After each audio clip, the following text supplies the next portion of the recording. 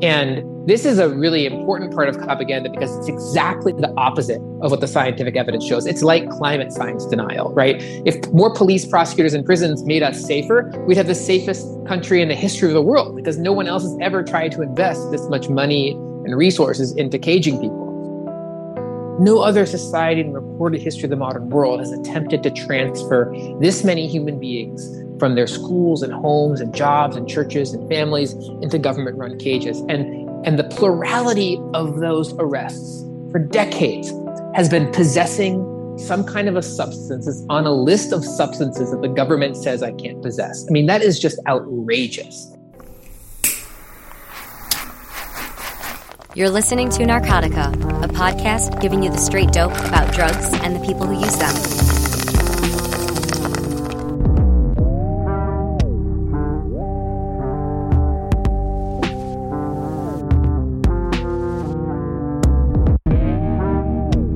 Hey everybody, it's Zach here, and I'm really excited to introduce another episode of Narcotica, the podcast that you are currently listening to.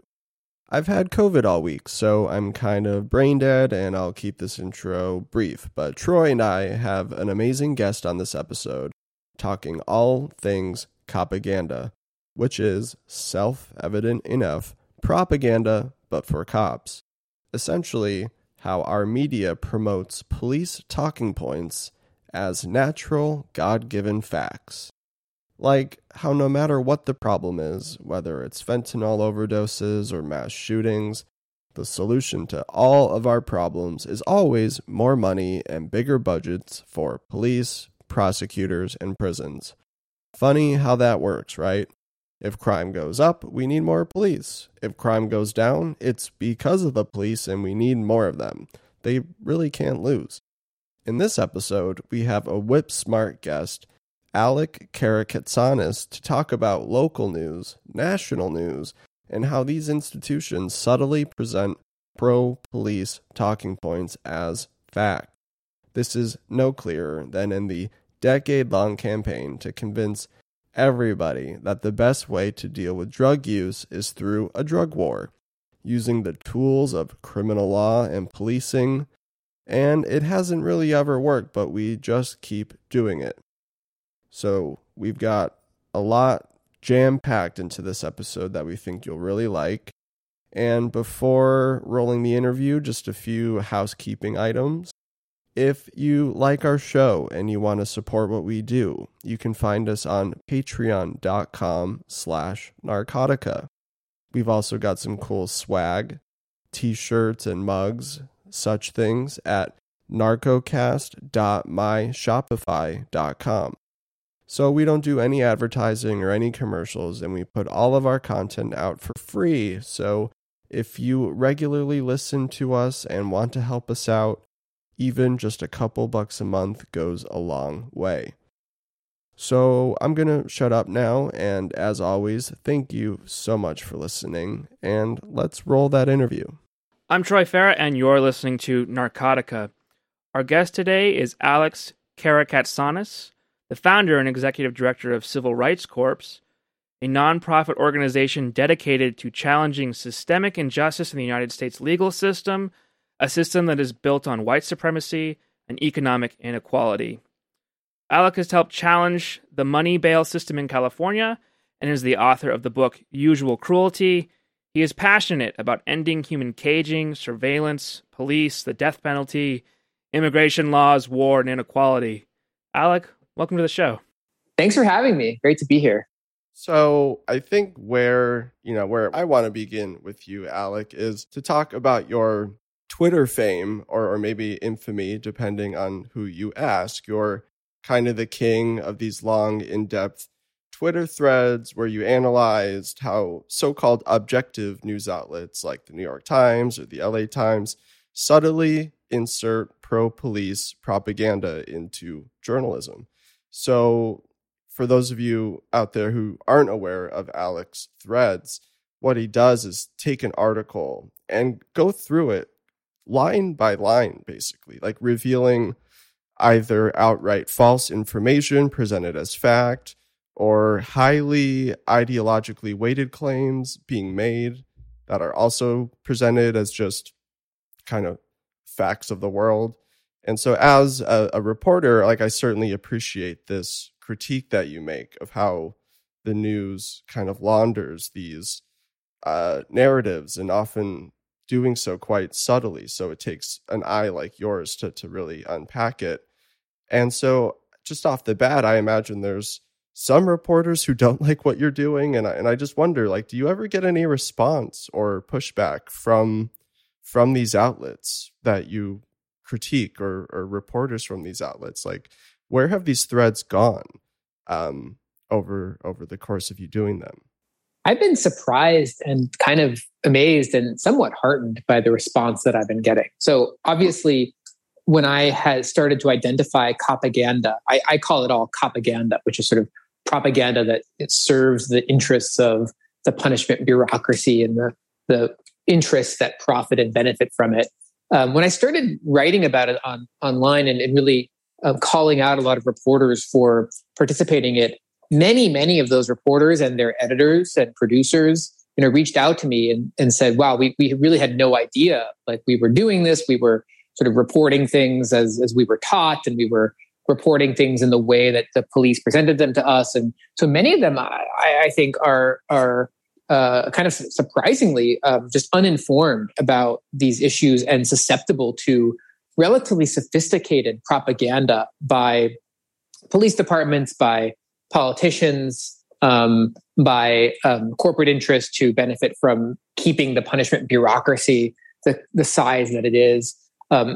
Others of them are more defensive, and I think more bad faith actors. And so there are certainly a significant percentage of the journalists that I comment on, I interact with, that know very, very well what they're doing. They understand that they've carefully selected the sources in their stories, that they've carefully chosen which things they're going to write about, which things they're going to ignore, and largely view their role as actually serving the interests of people in power. And so I think there's different categories of journalists, but so far, by and large, I've been pretty happy with the way in which they've responded, not just publicly, but particularly privately. And I've been doing a lot of private work with journalists, with editors, with newsrooms, doing trainings, helping people understand how some of the news gathering process that they're engaged in is corrupted by people who are intentionally and highly incentivized to influence what they write. And so, but I think it's maybe worth taking a step back and just kind of defining what I mean by propaganda, so that folks have, a sense of what we're talking about. Do you think that makes sense? Yeah, Troy, I definitely put that down as like one of our top questions. And for listeners, we all know what propaganda is, and propaganda wasn't always a bad thing, but it's become, there's all sorts of different meanings to these words now. So yeah, let's definitely go through propaganda as you call it, which is a very, very clever and catchy term. Yeah, so I think that there's a lot to it, but I think there's really three key components of what I think of as propaganda. The first is an attempt by people in power to narrow our definition and our understanding and our conception of what it means to be safe. So these people have a very particular interest in making us scared of very particular things. And those things are not, in fact, the things that are most damaging to our health and well-being. I think I'm going to draw an example from the war on drugs in a moment about how I think the war on drugs has been an incredibly successful, multi-decade-long project of propaganda.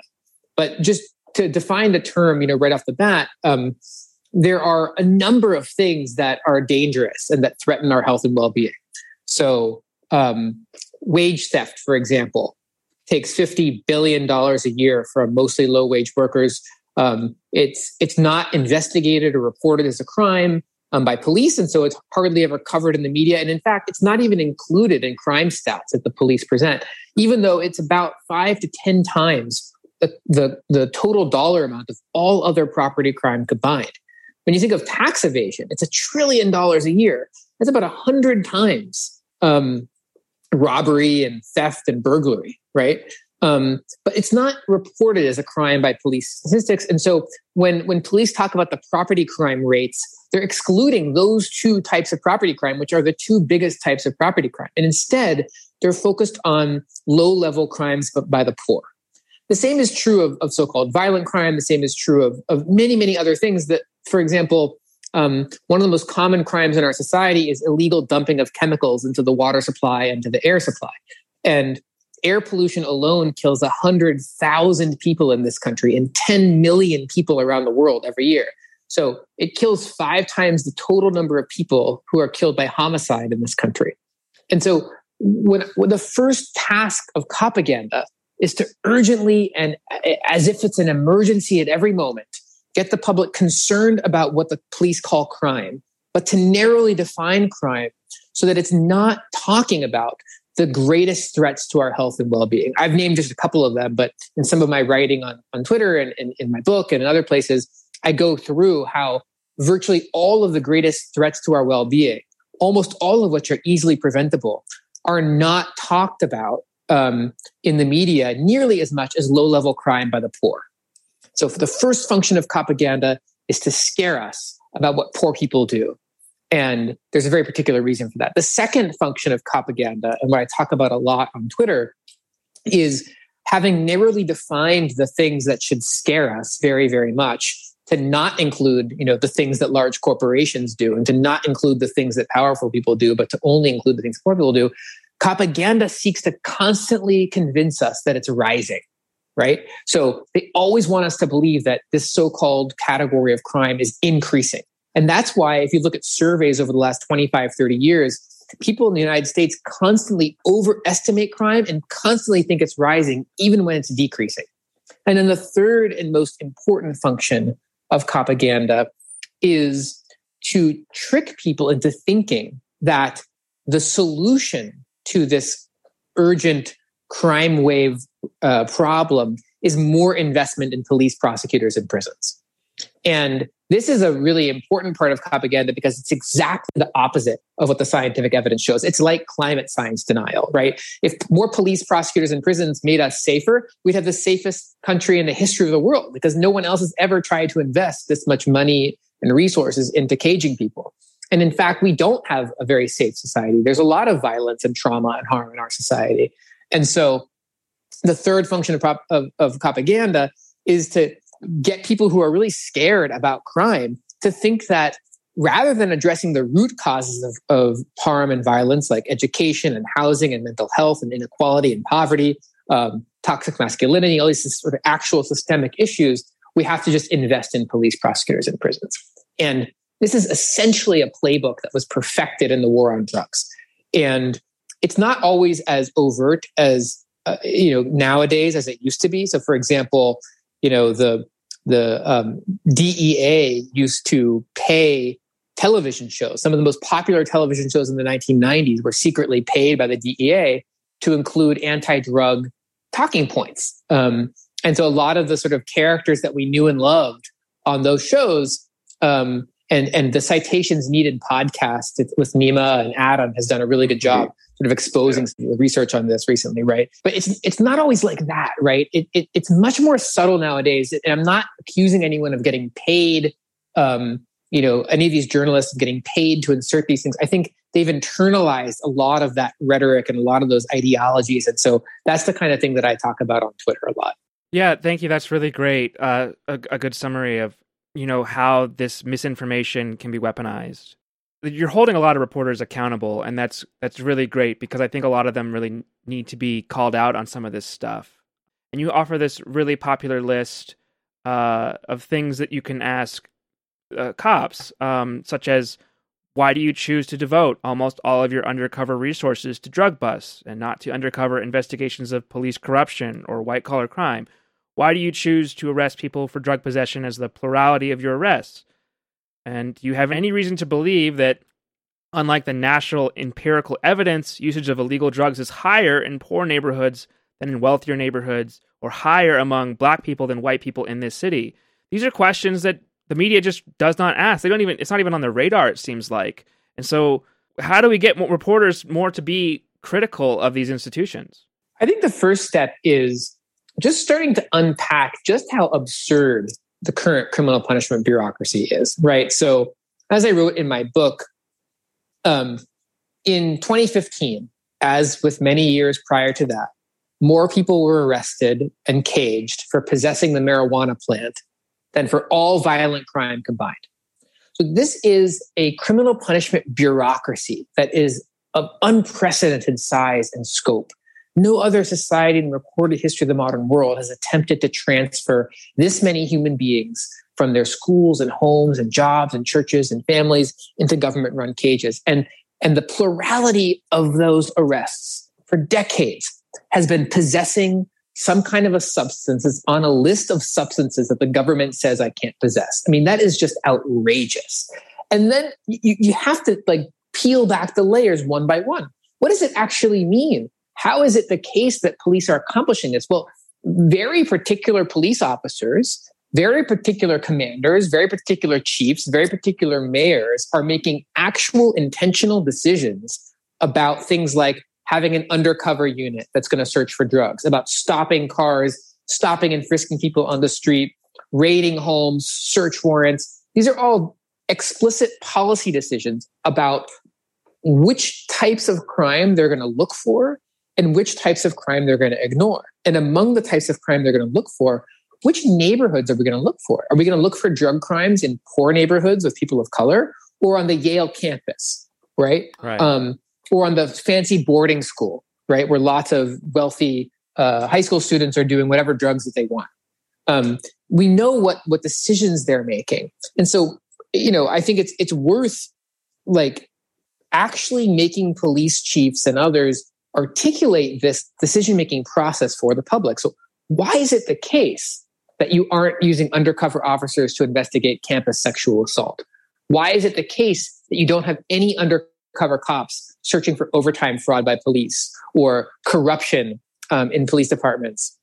Why is it that all of your undercover operations for the last 3 or 4 years have been, undercover drug buys, right? And these are really important to get them actually talking, because if you think about it, very rarely has any journalist for years that I've seen, local or national, actually forced some of these so-called law enforcement officers. I say so-called because they only enforce some laws against some people some of the time. Right. Very rarely has anyone asked them to actually explain what they're doing and why when it comes to drug policy. Yeah. And I use that as an example because if they're doing all of this stuff with respect to drugs, how can we trust anything they're doing on anything else? Because what they're doing on drugs is just so outrageous and cruel and ineffective and so counterproductive to the actual stated values they claim they're pursuing. What really drives me crazy reading journalism about drugs is, especially right now, where it seems like there's this backlash fomenting against things like harm reduction, against less punitive and more public health oriented interventions and policy proposals for the fact that over 100,000 people are overdosing on substances every single year in this country now. And that there's sort of complete obfuscation and kind of mystification of the drivers of these deaths. And what I mean is there's roughly 1 million drug arrests every year. And it's almost pretty steady. It's pretty constant. That happens every year, kind of no matter what. And all of these deaths, all these overdose deaths have been occurring during this really robust enforcement of drug prohibition. And so in the media, what I always see is we need tougher drug laws, or we need to make fentanyl a weapon of mass destruction and make sure anybody caught with any amount of fentanyl is going to prison for a very, very long time. And it's like, it kind of just turns reality upside down, because it's like, wait, no, all of this harsh punishment, all of these overdose deaths have been coinciding together for decades. And like you say, the drug war is sort of perhaps one of the most sophisticated PR campaigns out there. And I think what maybe is sort of new, and part of what you're doing, is really looking at this in such a materially kind of grounded way that that kind of really demystifies a lot of this stuff. And one thing my mind goes to now is just the fact of how much money police departments actually spend on communications and PR. It's not like necessarily like a line item in the budget, but I'm pretty sure it's like an astonishing amount. Absolutely. We don't know a lot about it because they do such a good job of hiding it. But there was an investigation last year, just to take Los Angeles for an example. The LA Times did an investigation and found that the sheriff's department alone had 42 full-time employees working on PR. That's like an incredible amount of PR people. The LAPD, the police department, had another 25 people. So just in Los Angeles, the two largest departments, and then there's 30 or 40 other police departments in the Los Angeles County area. Beverly Hills and all these other towns have their own police departments. So just the two largest departments were spending 67 full-time employees. That doesn't even count all the part-time people and the cops doing social media, et cetera. I testified at a hearing in San Francisco where the San Francisco Board of Supervisors learned that San Francisco PD had 9 full-time employees working on this, including the head of the unit, the propaganda unit in the police department, was making almost $300,000 a year. And San Francisco police had a full-time videographer making like propaganda videos about cops. And wow, they were not satisfied with that. This year's budget, the police requested money for a second full-time videographer.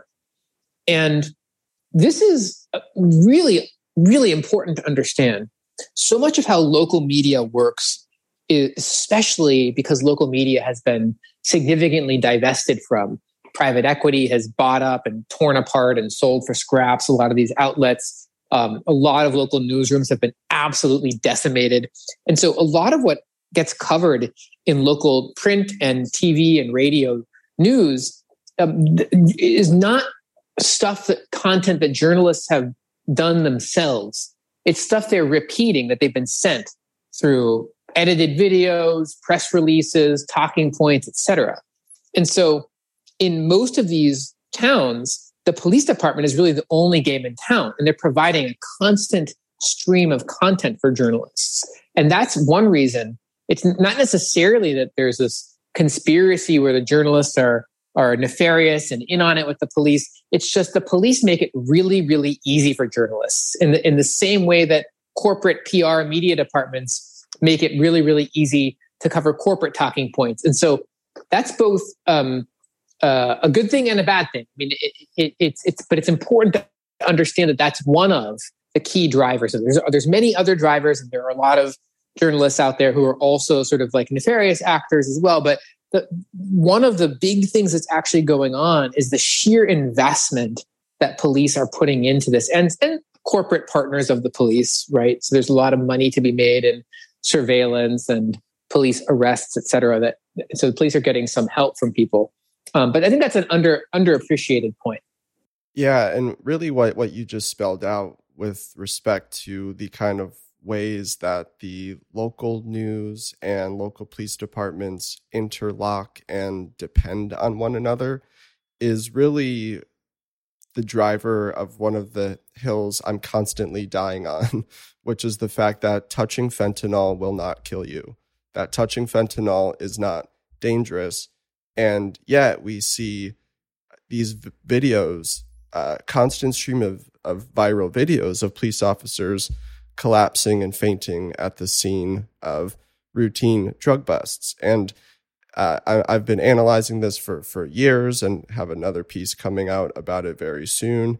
And it's just really critical to understand the ways that local news gets their information, and especially TV broadcast news, which it's not really doing like the journalistic news gathering operation that we tend to think of or associate with journalism. It's more like the cops cut together this body camera footage and just kind of send it gift wrapped to the local news stations, and then they run with it. And kind of that's one of the main reasons why we, despite mountains of evidence showing that touching fentanyl cannot possibly be causing overdoses, we keep getting this stream of videos. So it really kind of creates like these information bubbles and these spheres of parallel information. It's kind of really like wild and insidious to think about that. Like, this is how just outright false stories keep getting made. So yeah, it's really just like a part of this kind of fascinating and disturbing intersection between local news and local police, like you said. Absolutely. I mean, you've said it very, very well. I mean, I think the fentanyl thing is just bizarre. There's so much of what I write about that is quite subtle, and, you know, you might miss it if you don't look closely. And, you know, for example, just talking about drug use or property crime or violent crime in the same sentence as police is itself kind of like science denial. You know, we know as a matter of fact that all of this kind of conduct, which is, you know, coded and discussed as crime in our society, is much more linked to things like poverty, inequality, medical treatment, mental health treatment, etc., than it is to like tweaks in police staffing or, you know, criminalization, et cetera. Like, those just aren't significant drivers of these phenomena. And societies that are much more equal, that have less poverty, for example, are way less violent.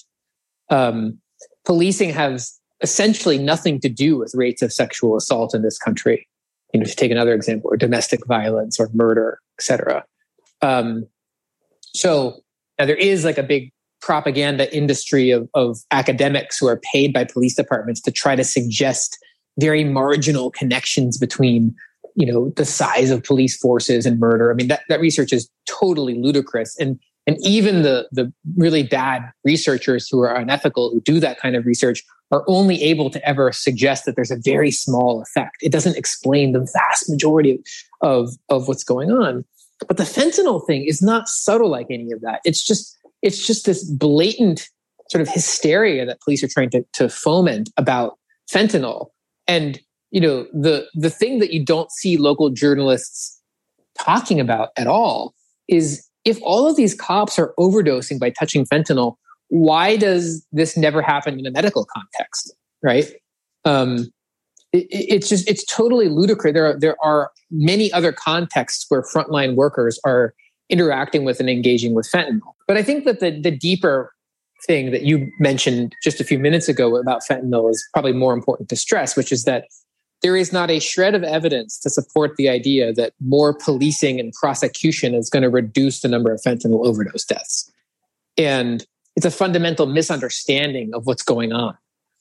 And so it's actually the thing that we can do if we wanted to increase fentanyl deaths would be to invest more in policing and prosecution in prison.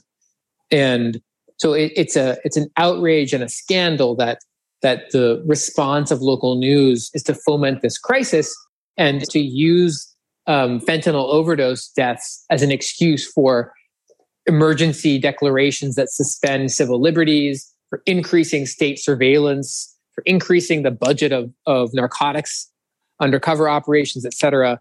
And to me, it's one of the most disturbing aspects of modern propaganda, sort of the way that the fentanyl hysteria is playing out. Yeah, and it's disturbing that some of these myths come from such major publications. I mean, we just talked about local news sort of regurgitating police press releases and talking points, but it's coming from the New York Times and the Washington Post as well, which it seems like you kind of fucking hate them, which I think is great, because I do too. I can get into all the reasons why I think that they are terrible publications. But you see things in there in the New York Times about, there's this thing about scromiting, which is screaming and vomiting from cannabis. And it's just completely misrepresenting a very real phenomenon of cannabis hyperemesis syndrome. But you also get things like weed being laced with fentanyl or stories about cannabis being linked to violence. And some of these are sort of nestled into the opinion section, but it's just ridiculous that these are multi-million-dollar publishing companies that are publishing things that are a Google search away from getting the truth. You know, it's like, can't do 5 seconds of reporting to realize that this is bullshit. And it makes me wonder, because they're not doing that small amount of just going on Google Scholar and typing in whatever. Because they're not doing that, I wonder if there's an incentive there. Like, maybe we can talk about New York Times and Washington Post specifically. Why do they have such a vested interest in promoting these pro-drug war narratives? That's a very difficult question. I've racked my brain a lot, particularly with the New York Times. I mean, but yes, I guess what I'll say is this. Those two institutions are not a monolith.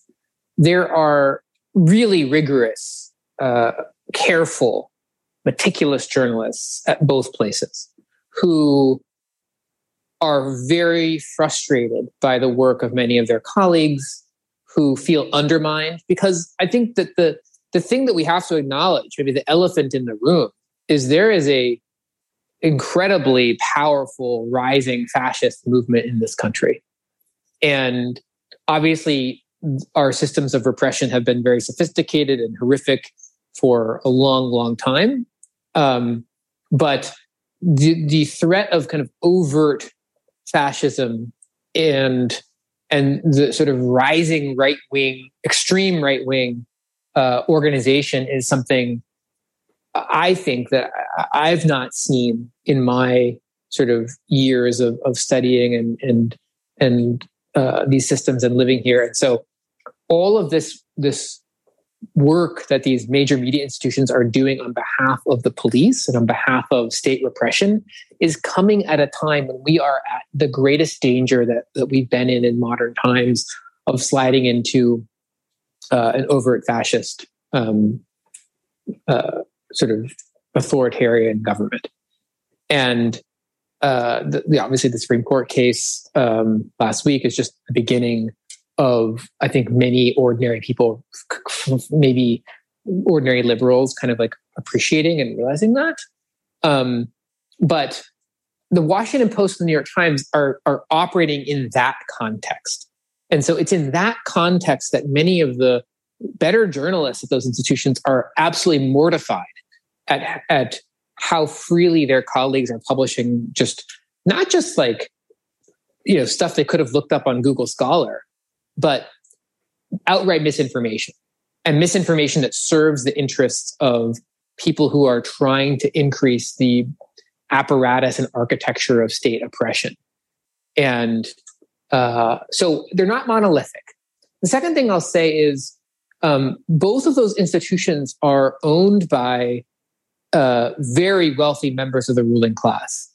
And right from the, you know, very sort of basic decisions about who is appointed to run those institutions, they're choosing people who have a certain worldview, a certain set of relationships, a certain set of political connections. And then the people that get into those positions, and then the middle management positions as well, they know very, very well in the DC political scene and in the corporate financial culture in New York. They know very, very well what things they can talk about and what things they can't, what things are safe to report on, what things you'll be celebrated for, what things you'll be put on the front page for, how to get your own multi-million person newsletter in the case of David Leonhardt at the New York Times. He's a smart, sophisticated person. He knows that if he becomes sort of a centrist liberal voice who's pro-police, he's going to be a lot more popular than if he's saying things like the things that the three of us are saying on this podcast. So there's a set of like subtle institutional incentives not to piss off powerful people. And that is, in my experience, dealing with many of the reporters at those institutions who aren't like actively like bad faith actors trying to mislead people. There are a few of those, like Herman Lopez at the New York Times is one of the most bad faith actors on all of these issues I've ever encountered. But not everyone is like that. Many of them are actually just people who are operating in bureaucracies where it's very clear what's going to advance their career and very clear what isn't. And they subtly learn those things. They absorb them subconsciously. And the final point is that their social circles are often very constrained. They're like bubbles. Not only are they in bubbles on social media, but the people they spend time with are often, in my experience, when I've interviewed them and asked them about this, they're not people that are subverting norms and rules and laws in our society. They're not sort of like leftist organizers and socialists. They're in a relatively constrained bubble of well-to-do journalists who don't have a lot of experience being the victims of state repression, don't have a lot of experience organizing and building and being a part of social movements. And so they're in a very corporate culture. And I think all of those things, there's a lot more to it that I write about on Twitter. There's many other points to be made, but those are some of the high-level points that come to mind when I think about those institutions. That's a really good point about them not being monolithic. And I obviously see lots of good journalism from both publications, but the amount of crap that I see just frustrates me to no end. And it's interesting that you're bringing up this sort of peer pressure to not, rock the boat. Don't piss off the cops by publishing something like that they're lying, for example. First of all, there's the risk of losing access, which a lot of journalists, they really guard that very closely, like being able to have close connections to people in the police or in politics. Like they don't want to lose that channel. So there's this incentive to not say anything negative about these institutions. Which brings me to my question here, which is like, how do you deal with being, I'm sure you've been accused of this plenty of times, of being anti-cop, of like, if you're saying anything that's against what the police are saying, that somehow you're against public safety. So how do you deal with that? And I guess, what role would you like to see police have in society, if any? I care very deeply about the safety of all human beings and the safety of all animals and plants that share this beautiful world with us. And so the reason I do the work that I do is I believe that the existing way of doing things is letting a small group of very wealthy, very powerful people destroy not only the planet, but create incredible amounts of needless suffering. These are the same people who have arrested tens of millions of people for possessing plants over the last 40 years. The same people who have separated tens of millions of little children from their parents and loved ones because someone possessed a plant that's on a list of plants you can't possess, right? That's what these people are capable of. That's what they are doing to us, not just in the drug realm, but in every realm of the criminal punishment bureaucracy. It is impossible to take a look at what police do and to think that their role is to keep us safe. The role of police in our society, and I talk about this quite at length in my book, Usual Cruelty, because it was really the point of me trying to write the book using hundreds of examples and a lot of experiences that I've had as a civil rights lawyer. But the role of police is to preserve existing distributions of wealth and power. And that is why you see police only enforce some laws against some people. That's why you see the sort of people who control our society making some things criminal and other things not. So there was a reason that opium was made criminal, right? When it was made criminal. There's a reason that marijuana was made criminal when it was made criminal. There was a reason that cocaine was criminalized when it was criminalized. And in every case, it was to give police and the sort of forces of state repression more and more discretion to target particular social and ethnic and immigrant groups, right? And that's how the laws are used. So I don't think that when I say these things, it's not that I'm anti every police officer. I, have met and known many police officers, and like many of them, I think are not fully aware of the role that the institution of police is playing. And many of them don't have the mental state of going into that job because they want to perpetuate racial, gender, and economic oppression. But that is, as a matter of fact, the role that professionalized police bureaucracies have played since they became like a more formal thing in the late 19th century. And what role would I like them to play? I mean, I honestly don't see a role for what we think of as the police officer.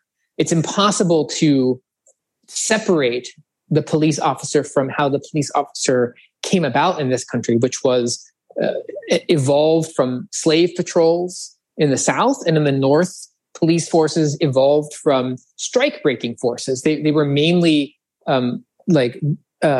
cultivated and professionalized by wealthy industrialists in order to have a force that was capable of combating and disrupting and infiltrating and crushing union organizing.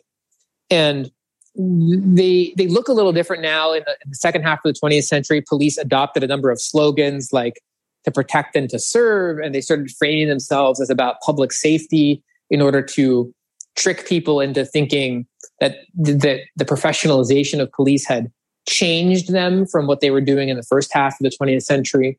I don't see a role for police in solving any of the most serious problems of our society, which have to do with massive inequality, environmental degradation, et cetera. And in fact, if you look at the 20th century, the police have surveilled and infiltrated and brutally suppressed every significant movement for social, racial, and gender justice, environmental justice that we've had. That is really the role of police. They preserve status quo distributions of power. And so given that, I don't see any role for what we currently think of as police. I do see a role for communities to keep each other safe, for groups of people to band together and to think about what safety means in their community, and to have truly accountable, truly restorative ways of resolving conflict. And I think if you look at the historical evidence, many societies throughout the world and many societies throughout world history have been far better at reducing violence and achieving more human connection without sort of armed government bureaucrats seen as the only way you can think about safety. Yeah. Can we talk a little bit more about what you're envisioning there? Because I agree with you completely that I really don't see a role in our society for what we think of as police. It's really important to even get to a point where we can start addressing that, is to let people understand what the actual role of police is. I think you did a great job of summarizing that. That is extremely hard to deny. And I think that if you are denying it, you really are living in a different reality. Just being, but then when I talk about how I think of a future without prisons, without police, without mass surveillance, like people treat me like I'm a little crazy. Like, oh, you're thinking of rainbows and unicorns, but I'm not. This is a real possibility. We could build a society like that. But I want to talk more about what that actually looks like in practice. If maybe you could point out some examples somewhere in the United States or in anywhere in the world where this is finding alternatives to this. I just wanted to interject with one observation and I know comparing countries is sort of apples to oranges, but everyone should go look up Costa Rica and its public health system. What this country did was defund their military and invest all of that into community public health. It's like such a beautiful, interesting, humane model. And if you look at Costa Rica and its public health outcomes, it's really quite amazing. And if you ask how they did it, it's because they literally don't have a military anymore. It's like my utopia for this country. But I'd love to hear what Alex says. We do not have to have, and most countries don't have, armed government bureaucrats doing traffic enforcement, right? But a huge percentage of police officer time and money in this country, and overtime cash, is spent on traffic enforcement. What would it look like if we took that away from the police bureaucracy and gave it to unarmed community members? Instead, you could reduce the budgets by 20 or 30% right off the bat of current police forces. Secondly, a huge percentage, it varies depending on how you count and in which city, but a huge percentage of police 911 calls are for mental health crises. So only 4% of all police 911 calls are for what the police call violent crime. 96% of it is for stuff that does not involve any conceivable threat of violence. So what might it look like to have, like in Denver, for example, Portland, sort of non-carceral, non-armed mental health first response teams that aren't going to shoot people or kill people? They're going to connect people to the services that they need. They're going to de-escalate the situation. That are going to provide people care. I like to think about it as sort of care, not cages. And those units are far, far cheaper, for example. I was just talking to some organizers in Los Angeles, in the city of West Hollywood, where the city of West Hollywood is charged almost $400,000 a year for each sheriff's deputy. And they can get 4 to 5 unarmed, highly paid individual community members to walk the streets and patrol for the price of one sheriff's deputy. What might it look like if society's invested in that, right? You could go on and on through, there's incredible studies about how every dollar invested in early childhood education dramatically reduces involvement in the criminal system later in life. And so sometimes it just looks like doing after school programming, hiring more teachers, music, theater, art programming, right? Those are literally direct investments. A lead abatement is another one that is incredibly profoundly socially useful investment. Every dollar you invest in these things now is $10, $15, $20 you don't need to spend on policing and incarceration in 5, 10, 15, 20 years. So there are all these different options, and for different problems, there are different solutions. There are clinics and restorative justice shelters and programs for dealing with domestic violence in a way that actually reduces the instances of domestic violence long term. There are ways to address harm that children commit that don't involve putting them in adult prisons and jails, that don't involve police, but that involve meeting the child's needs and addressing the child's trauma. These are all really obvious things, and there's pilot programs doing these all over the US, and there's many examples of these flourishing in entire societies worldwide that are thinking about harm and violence as public health issues and not as punishment issues. So I think, we don't need to go all there at once. We don't need, to say we're going to eliminate all police and all prisons and all jails right this moment. But I think if you start to pick them off one piece at a time, if you look at the police budget and you look at what the police are actually doing, and you start to think, well, do we need them doing this? Are they the best person to do that? Or would a public health worker and a mental health worker and a teacher be a better suited long-term investments? And so I think if you think about it like that, it starts to become an obvious answer and not something that sounds like you're sort of from another planet. Yeah. I kind of want to bring it back to drugs because you get so much pushback when you're like, hey, we should probably legalize and regulate most, if not all, drugs. I don't know about fentanyl, but definitely opium should be legal or heroin, but some pushback I get is like, okay, well, if you get rid of the cops, and I'm including Border Patrol and Customs and ICE in this equation, then you're just going to allow whatever to come across the border all the time. I guess, how do you envision a world where drug use is treated as a health problem and not a criminal justice problem, but also, I guess, preventing these fears that are maybe conflated or bad faith fears that if we reduce the police, then we're just going to have the streets overflowing with meth or something like that. I want to just say I'm not pretending to be an expert on drug policy. It's not my area of expertise. I have significant experience studying the criminal system and how ineffective it is, and significant experience representing people accused by the government of possessing or selling drugs. But I don't want to pretend to be offering all of the answers here. But what I will say is I have never been shown a single shred of evidence that criminalization of certain substances is the best way to reduce the prevalence of those substances. So I just don't think that is the way And it's certainly not how our society deals with other harmful substances like tobacco or alcohol, for example, which kill far more people. Tobacco kills over 450,000 people in this country every single year. Secondhand smoke alone is 12 September 11th every single year of non-smokers. So, I think our society doesn't even treat other harmful substances in the same way.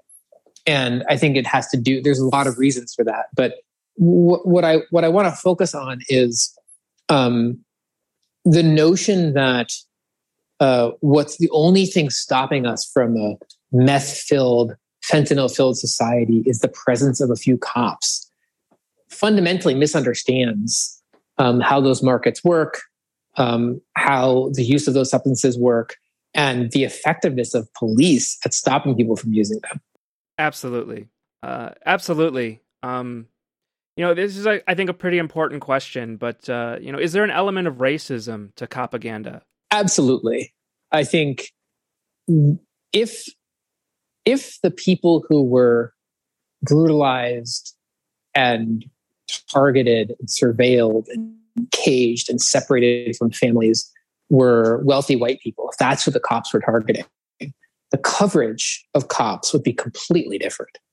The coverage of cops looks the way that it looks because 90% of people that police in this country arrest are poor. It looks the way that it looks because police are targeting certain people for certain things. If you saw violent police raids with AK-47s and shields and stripping people naked and probing their anuses and all the other things that police do as a matter of course when they execute search warrants in people's homes, if you saw that happening in wealthy white people's homes all the time, with their pets being shot and them being sexually and physically assaulted and traumatized their children, you would see 24-hour news cameras outside the police departments. You would see all the top police officials getting fired. You would see them going to jail, right? But because they're targeting the most powerless people in our society, and because the whole point for wealthy people is to have a force of state violence that can control poor people, you don't see those things discussed in the media. And a lot of that is cultural. Like it's the people in the media share a sense of social bond and experience with more wealthy people who are not the targets of police violence. But part of it is also economic and financial incentives for the media. And so that's why I think all this propaganda we're talking about is necessarily linked to racism, because the people targeted by police are disproportionately people of color. And ultimately, at the end of the day, the lack of rigor, intellectual and moral rigor in media reporting around police is to a significant degree influenced by who police are targeting. Yeah, I think that's a really important point to emphasize, that they're back to like grounding this stuff in material reality. There's just, if most journalists are kind of middle to upper middle class white people in these kind of bubbles of, like you mentioned, then yeah, there's natural socialization and connections they have with or affiliations that they have with certain groups, and I think in on this show and in Troy's journalism and my journalism, it's just so the racism is so entrenched when it comes to drugs, where white people use drugs probably more than anyone else in this country, and the arrest rates just simply have never reflected that. Not that I think more white people should be arrested for drugs. It's the opposite. It's fewer people, less people all around should be subject to criminalization for their drug use. And I think to try to wrap this conversation up and wind down a little bit, like we've talked a lot about how the media and certain news outlets really get some of these critical issues wrong, sometimes out of just being uninformed, and truly they didn't know what they were doing, and then other times there's much more deliberate bad faith things going on. And maybe to end on more of a positive note, like, are there reporters out there or news outlets out there who you see consistently getting things right and they frame things correctly? Yeah. I think there's so many great journalists. I don't have the time to list them all, but I think, The Appeal is a great source of information for stories around drugs and around the criminal punishment system. There's a couple of new outlets like Bolt's Magazine, which is a great source for coverage of local electoral issues that affect these things. And so there are many, many amazing journalists at all of these institutions that are doing great work like every single day. And it's important, that we support that kind of like independent, local, and rigorous journalism for sure. Yeah. Thanks so much, Alec. This has been a real pleasure to hear you speak on all these really important topics.